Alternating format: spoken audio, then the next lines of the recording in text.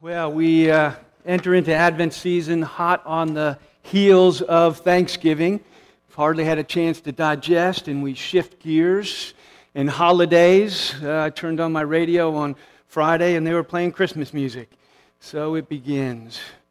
It is a time, a season of preparation, of waiting and preparation, but mostly of preparation, which is what I want to talk about this morning as we begin to spend some time walking through the Christmas stories as they are given to us in the Scripture.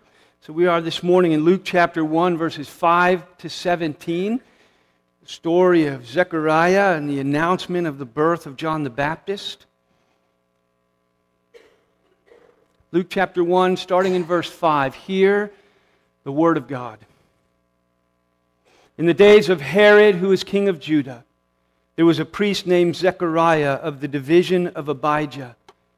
And he had a wife from the daughters of Aaron, and her name was Elizabeth. And they were both righteous before God, walking blamelessly in all the commandments and statutes of the Lord. But they had no child, because Elizabeth was barren, and both of them were advanced in years. And now, while he, Zechariah, was serving as priest before God, and his division was on duty, according to the custom of the priesthood, he was chosen by lot to enter the temple of the Lord and to burn incense. And the whole multitude of the people were praying outside at the hour of incense. And there appeared to him an angel of the Lord, standing on the right side of the altar of incense. And Zechariah was troubled when he saw him, and fear fell upon him. But the angel said to him, "Do not be afraid, Zechariah, for your prayer has been heard. And your wife Elizabeth will bear you a son, and you shall call his name John. And you will have joy and gladness, and many will rejoice at his birth. For he will be great before the Lord, before Yahweh. And he must not drink wine or strong drink. And he will be filled with the Holy Spirit, even from his mother's womb. And he will turn many of the children of Israel to the Lord their God. And he will go before him in the spirit and the power of Elijah, to turn the hearts of the fathers to the children, and the disobedient to the wisdom of the just, to make ready for the Lord a people prepared." Pray with me. Father in heaven, we have gathered this morning to you and to your word. We have gathered to give our hearts in worship and to sit at your feet and to learn from you. Father, as we open your word, as we spend time here, we want to hear from you. We want you to speak into our lives in a fresh way, that you would capture our hearts afresh and turn us to you in the fullness of heart. In Jesus' name we ask and pray. Amen. Luke quotes from the book of Malachi when he speaks of the one who would come in the spirit and the power of Elijah. He speaks of a prophecy, that turning of the hearts of their fathers to their children, from the book of Malachi. Malachi is the last book and the last prophet of the Old Testament. He closes things out in the Old Testament. He's the last lamenting voice heard as he speaks to the sins of God's people and calls for repentance at the closing of that era, the last of the old prophets, before 400 years of terrible prophetic silence comes. Malachi speaks. His word is recorded as Scripture, as the Word of God, and then not again for 400 years. A silence falls over the nation and over the people. A famine for hearing the Word of God, the Word of the Lord. Malachi, when he closes out the Old Testament, he speaks of all the things that are going on in the life of Israel and the life of his people that has brought great pain to God and displeasure. The priesthood was corrupt. Their worship had become routine and empty. Divorce was prevalent. Social justice was being ignored. Tithing was being neglected. God was feeling robbed. And God's judgment was falling. as the Old Testament expression of the covenant was coming to an end. And as he speaks and silence falls and the waiting begins. One commentator says that Malachi is the last note of that magnificent oratorio of Revelation, whose wailings of sorrow and breathings of hope were soon to give place to that richer song, to the song of the Lamb, to the New Testament, to the coming of Christ and the coming of Messiah. And so Malachi ends with prophecies that both are prophecies against an indictment against Israel, that speaking of God against His judgment on all these things that have corrupted His people in their worship as a whole. But in the midst of this voice, there is that note of hope. Malachi ends speaking of a great and awesome day when Yahweh Himself would come to His temple, a day when the Lord would return, when He would come in power. He would send forth the prophet Elijah first to prepare His way. And so just a couple of those verses from Malachi, chapter 3, verse 1, it says, "Behold, I send my messenger, and he will prepare the way before me, and the Lord whom you seek will suddenly come to His temple. And the messenger of the covenant in whom you delight, behold, He is coming. He is coming, says Yahweh of hosts." God Himself creates an anticipation among His people.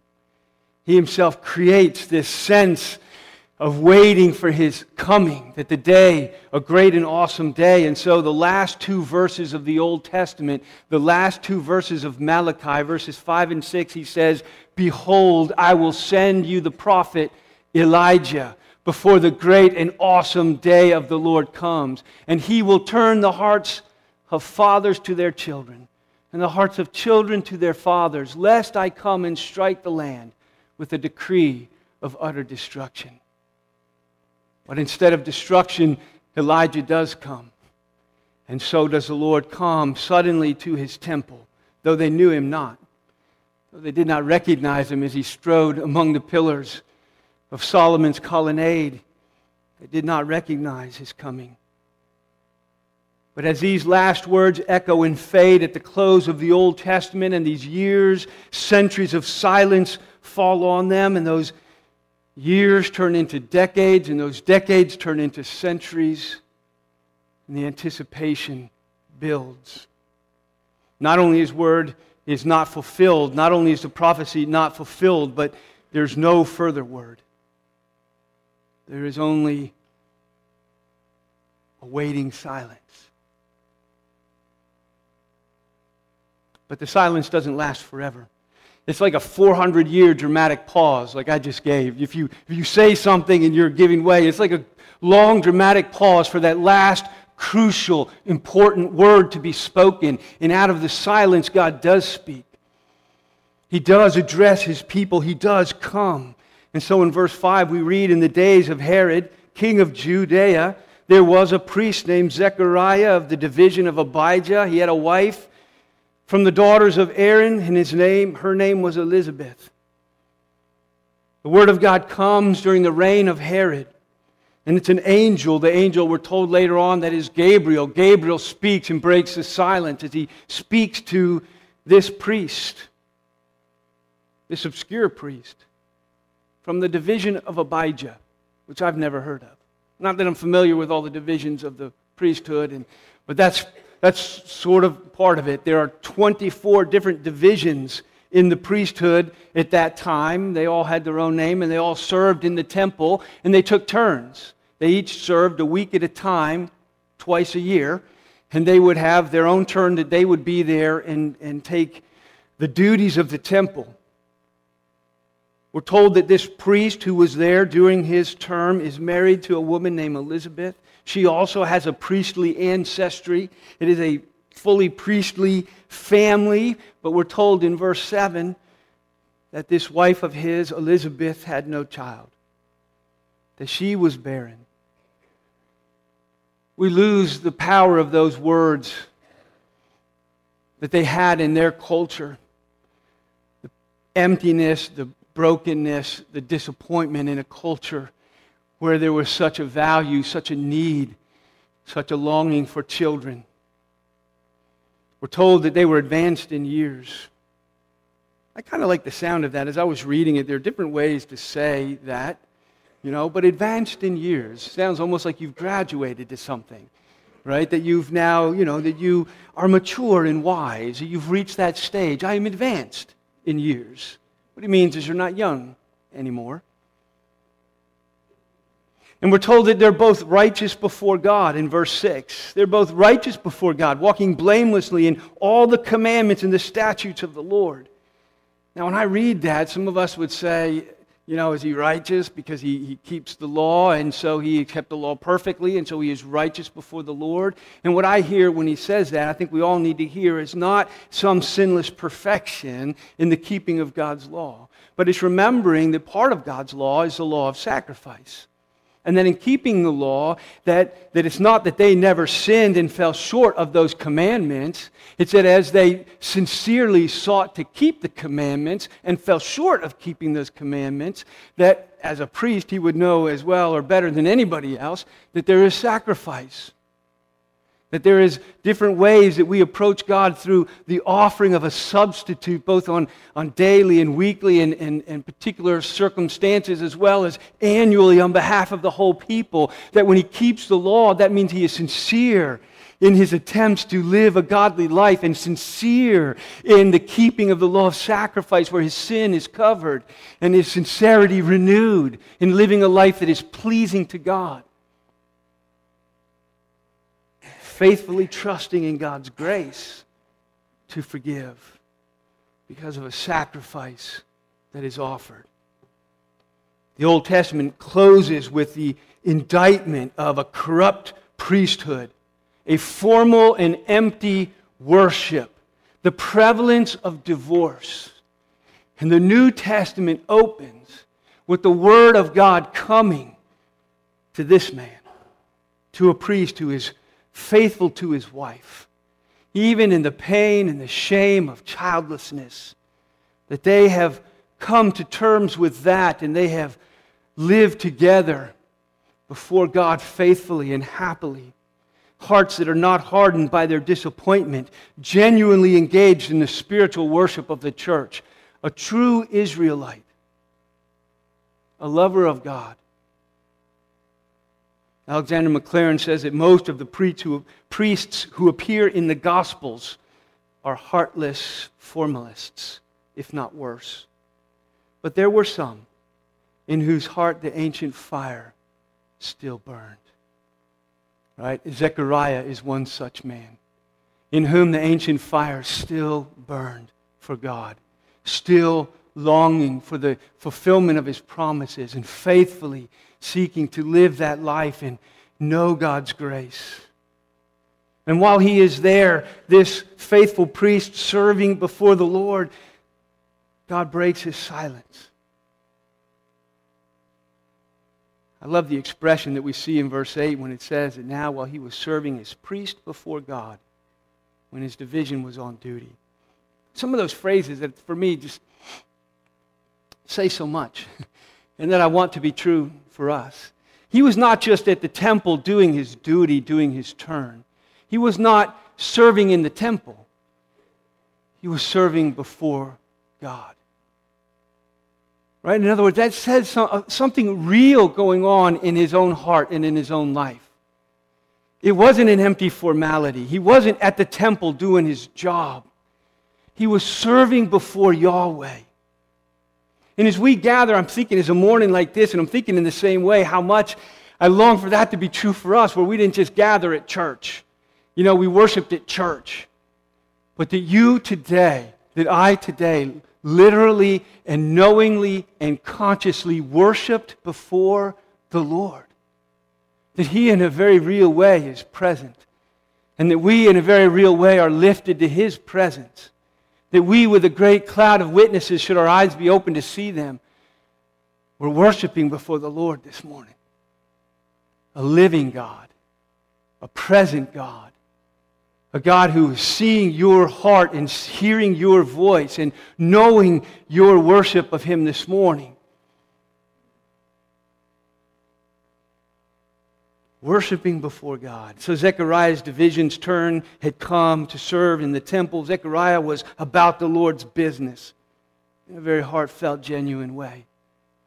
And Zechariah's serving, he is chosen by lot. We're told in verse 9, according to the custom of the priesthood, he was chosen by lot to enter into the temple of the Lord and to burn incense. Apparently, there were a lot of priests. And the 24 divisions, even the one division that is chosen to be there for that week and to serve at that time, there were quite a lot of them. And they all don't get to go in and serve incense. There's just too many of them. So they choose by lot who gets to go into the holy place, to the inner temple, not the Holy of Holies where the ark is, but into the holy place where the altar of incense and the candelabra and the table of showbread or consecrated bread, that inner place where incense is offered. They would take lot who gets to go in there. And to perform this is an honor to be chosen to go in. And it's an honor that may come only once in a priest's lifetime. Because it's by lot. You may never get chosen. And it may come very infrequently. So Zechariah is chosen and he is able to go into the altar of incense, the inner temple. The offering of incense happened twice a day. It happened in the morning and the evening and coincided with the morning and evening sacrifice, so that offering, the renewing of the incense, which represents the prayers of God's people, that even as the sacrifice is being offered, there's a renewal of the prayers of God's people, and this is the priestly representation of that in the presence of God, where the incense is lit and it's meant to burn there unceasingly, and so they renew it at the different times of the day, that the smoke, that the incense would rise continually before the presence of God, even as the prayers of His people. Which is why I think in verse 10 that connection is made, even as he is in there at the altar doing this. In verse 10 it says, while the whole multitude of the people were outside praying, and their prayers are ascending like that incense, even as the sacrifice is being offered for their sins. There is a faithfulness, there's a way that happens to a faithful heart, where the benefits of Christ's atonement come and abide on them. While he's doing all of this, an angel appears. Verse 11. And there appeared to him the angel of Yahweh, the angel of the Lord, standing on the right side of the altar. I think, we believe in angels. And I try to put myself in a story sometimes as you're thinking about it, and to be, what would that be like? Say I was at church, and we were worshiping before the Lord, and an angel would suddenly appear. I don't know that we're prepared for that. I'm not sure what we would do with that, because we know that he's not prepared. The angel appears to him, and it says Zechariah was troubled. When it says he's troubled there, I think what it means, you need to hear, I think a better translation would be startled. You're doing something, you're not paying attention, and somebody kind of comes in, and you see him, you're like, whoa, dude, you startled me, like I didn't know you were there. Like that's kind of the thing that happens. Usually you turn a corner, and you're like, whoa. But it's another layer, which is why it says it not only troubled him and then fear fell upon him, because he didn't walk in the back door and he didn't, in some way approach him. He was just there. And first is that startled, like, whoa, dude, where'd you come from? And then there's that realization. He didn't turn a corner. He didn't see him approaching. He didn't sneak up from behind him. He was there in the temple. Right? Startled him and then terrified him. I think it would be that way for me. I think there would be even though I believe, and I know I believe these things, but when that thing really happens, which is why I think people startle us, I think when the presence of this one who comes from nowhere, he is there. And I think it's that. I think it's not even so much that the angel came, it's that his eyes were open.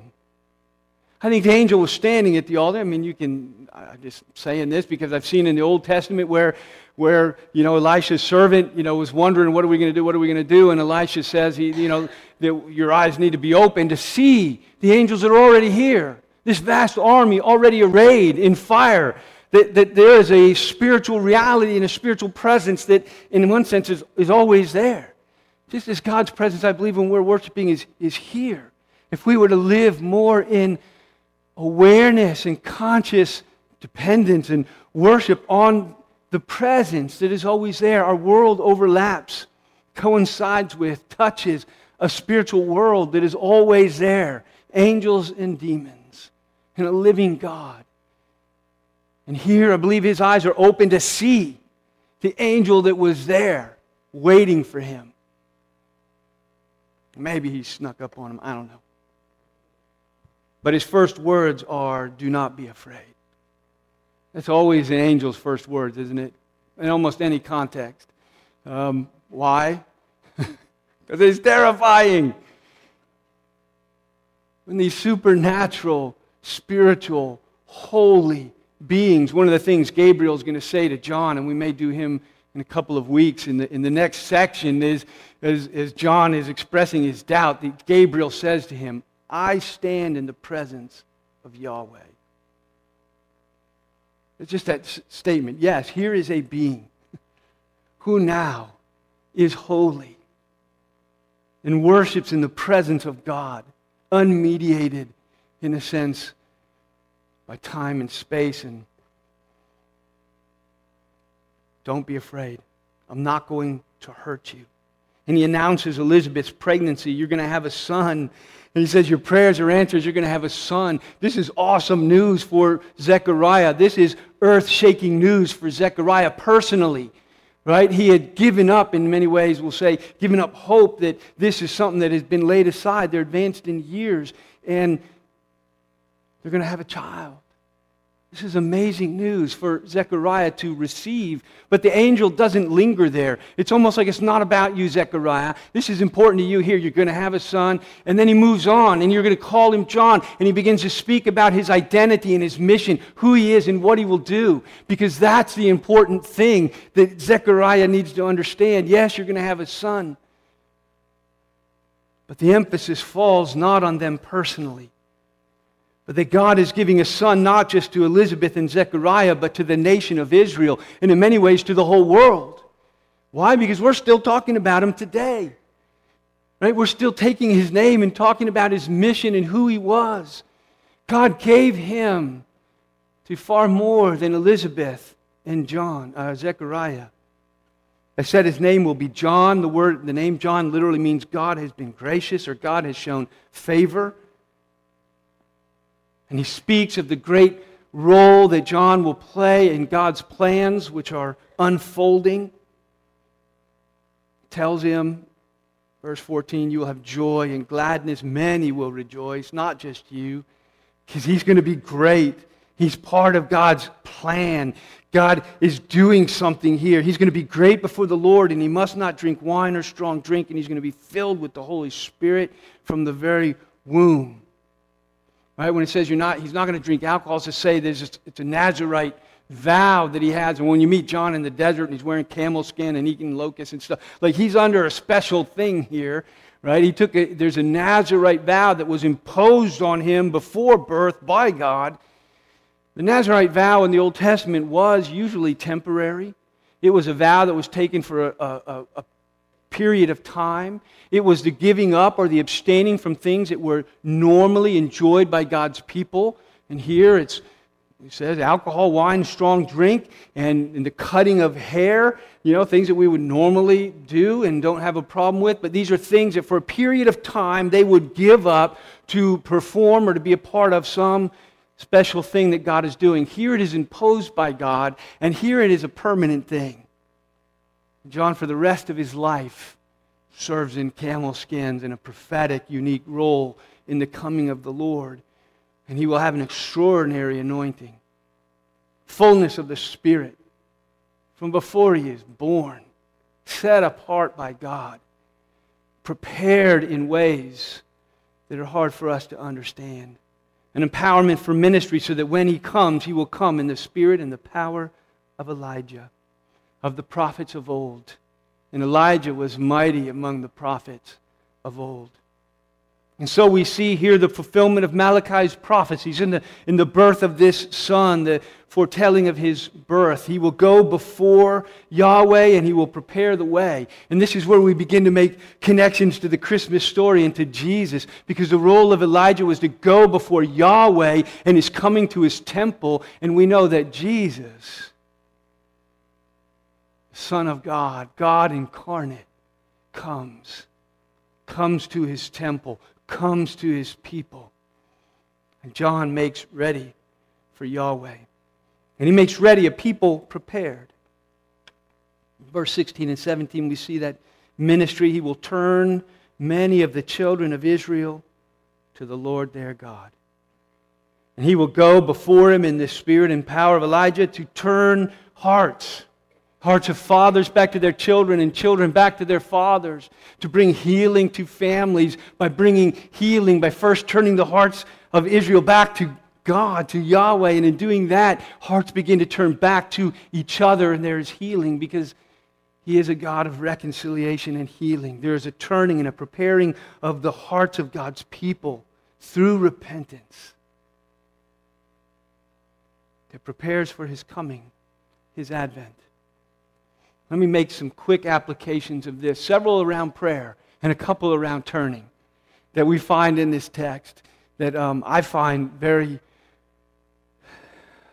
powerful, helpful.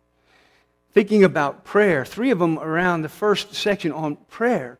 In just verse 13, when the angel comes to Zechariah and tells him that he is going to have a son and he will name him John. And he says this, because your prayer has been heard. So the first thing is simply that, a reminder that God hears prayer.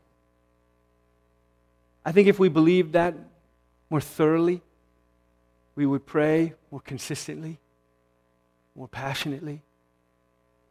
The simple fact that God comes and his word to Zechariah is, I have heard your prayer. Now, we don't get that confirmation all the time. It would be nice. There are times I want to know, have you heard me? Are you praying? Lord, is it getting through? We all, you've had that thought. Come on now. Right, but that confirmation when God says, and we know that the prayers of the righteous accomplish much. The prayer of a righteous person have great power in its working. Why does it have great power in its working? Because it is heard, because God hears our prayers. And he calls us to pray. Second is that God answers those prayers, though, in his own time, right? He does answer them not according to our plan. I got a plan. And I've been praying the Lord would answer my prayers according to my plan. Here's how I'd like it to go down, Lord. I'd like it to work out like this. I'd like you to work in these people like that. I'd like everything to, I've got a plan, and I pray, Lord, these are the things I long for you to do. This is the way I long for you to do them. And then he doesn't, or it's when I least expect it. He does do it, which is in their case exactly what happened. Right? Zechariah and Elizabeth had accepted, I believe that they had accepted God's will, that they weren't going to have children. They weren't bitter. He's serving, and it says they are righteous before God and keeping his commandments. I believe they've made peace with God over their barrenness and their childlessness. We know that it's probably they've stopped praying, that they've already bowed the knee to God's sovereignty, and they've probably stopped praying for children. I bet they prayed for years and years, and they prayed passionately and longingly that God would give them a child, but I believe the time of praying had passed. Why? Because we're told they were both advanced in years. There comes a time where you think it's not even really practical anymore. And they were advanced in years, and so I can't see that they were praying for a child at this point. Plus, in the next section, we'll see Zechariah is so stunned by the message, filled with doubt that it could be true, that it's hard to believe that he's praying and believing that God would do it. So I believe they have come to peace with God, something they prayed for and longed for years. And in God's timing, and even miraculously past the time they thought it could be answered, he answers it. because God's purposes wait for their own fulfillment. God is doing more than just this. God has bigger plans for us. God's purposes often wait for fulfillment. It doesn't mean they're not heard. It means God has His own plan, and His ways are higher than our ways, and He's not always doing what we think He should. Luke 18, Jesus teaches the disciples that they ought always to pray and to not lose heart. And why would they lose heart? Because they're praying and waiting and not seeing that answer. But we're not to lose heart, we're to pray. And finally, then, third, as we see not only the reminder that we should be praying and that we should be trusting in God's timing and His own purpose and plan, is just that God's answer to Zechariah and Elizabeth, it amazes me that His answer to their pain, His answer to their desire is not just about them. It is about them, but it's about more than them. And so often we see things happen in our lives, we pray for things and we see answers, and often God answers in ways we didn't expect or does what we didn't expect.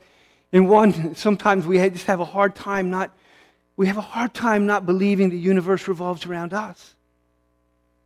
And all we can see is our own pain or disappointment or our own concerns or our own comfort or our own desires. And God is saying, you are part of something so much bigger. And whether it is in something, some pain, some suffering that has come to you, how many stories have you heard of how God had worked in the lives of people all around you? How the answers to our prayers or the lack of the answer to our prayers affect not only us, but so many people in our lives and in our sphere. They affect innumerable people. God is doing more than we can ask or imagine. And our prayers and His answers fit into a greater picture. Let me just give one or two more then on prayer, that we would remember that our prayers are heard and that we ought to pray and not give up because His timing is not ours, and to know that our prayers fit into a greater doing, a greater kingdom, and a greater coming that we should be praying for. He taught us to pray, Thy kingdom come, Thy will be done. And yes, we pray for our daily bread and our needs and concerns, but they're subsumed first under the prayer for that coming kingdom. And what God is doing is this, and as the passage winds out into John's ministry, God's purpose and plan is just this, verse 16. To turn many of the children of Israel to the Lord their God. To turn hearts back to God. That is His great mission. That is going to be Jesus' mission. And that is our mission. Is the turning of hearts, the turning of many back to Yahweh through the preaching of the gospel. To turn into fully faith. I love this imagery, to turn hearts. There's this imagery of facing, that if I'm, you come in and I hear you, and if I just kind of, there's one kind of interaction we have this way, but it's another thing when I turn and I face you. Right? And when there is a turning, there's a fullness in turning that is important. It's not sideways, it's not half-hearted, it's not lukewarm, it's not a divided heart, it's not a formal and empty reality kind of sideways toward God. It's the turning of hearts back to God in fullness. To return our hearts to Him and give Him our affection and our love and our obedience in fullness and in truth. There are some here this morning who have never turned their heart to the Lord like this. Never surrendered to God. Never turned fully to acknowledge Him as God and to bow the knee before Him and embrace Him as King.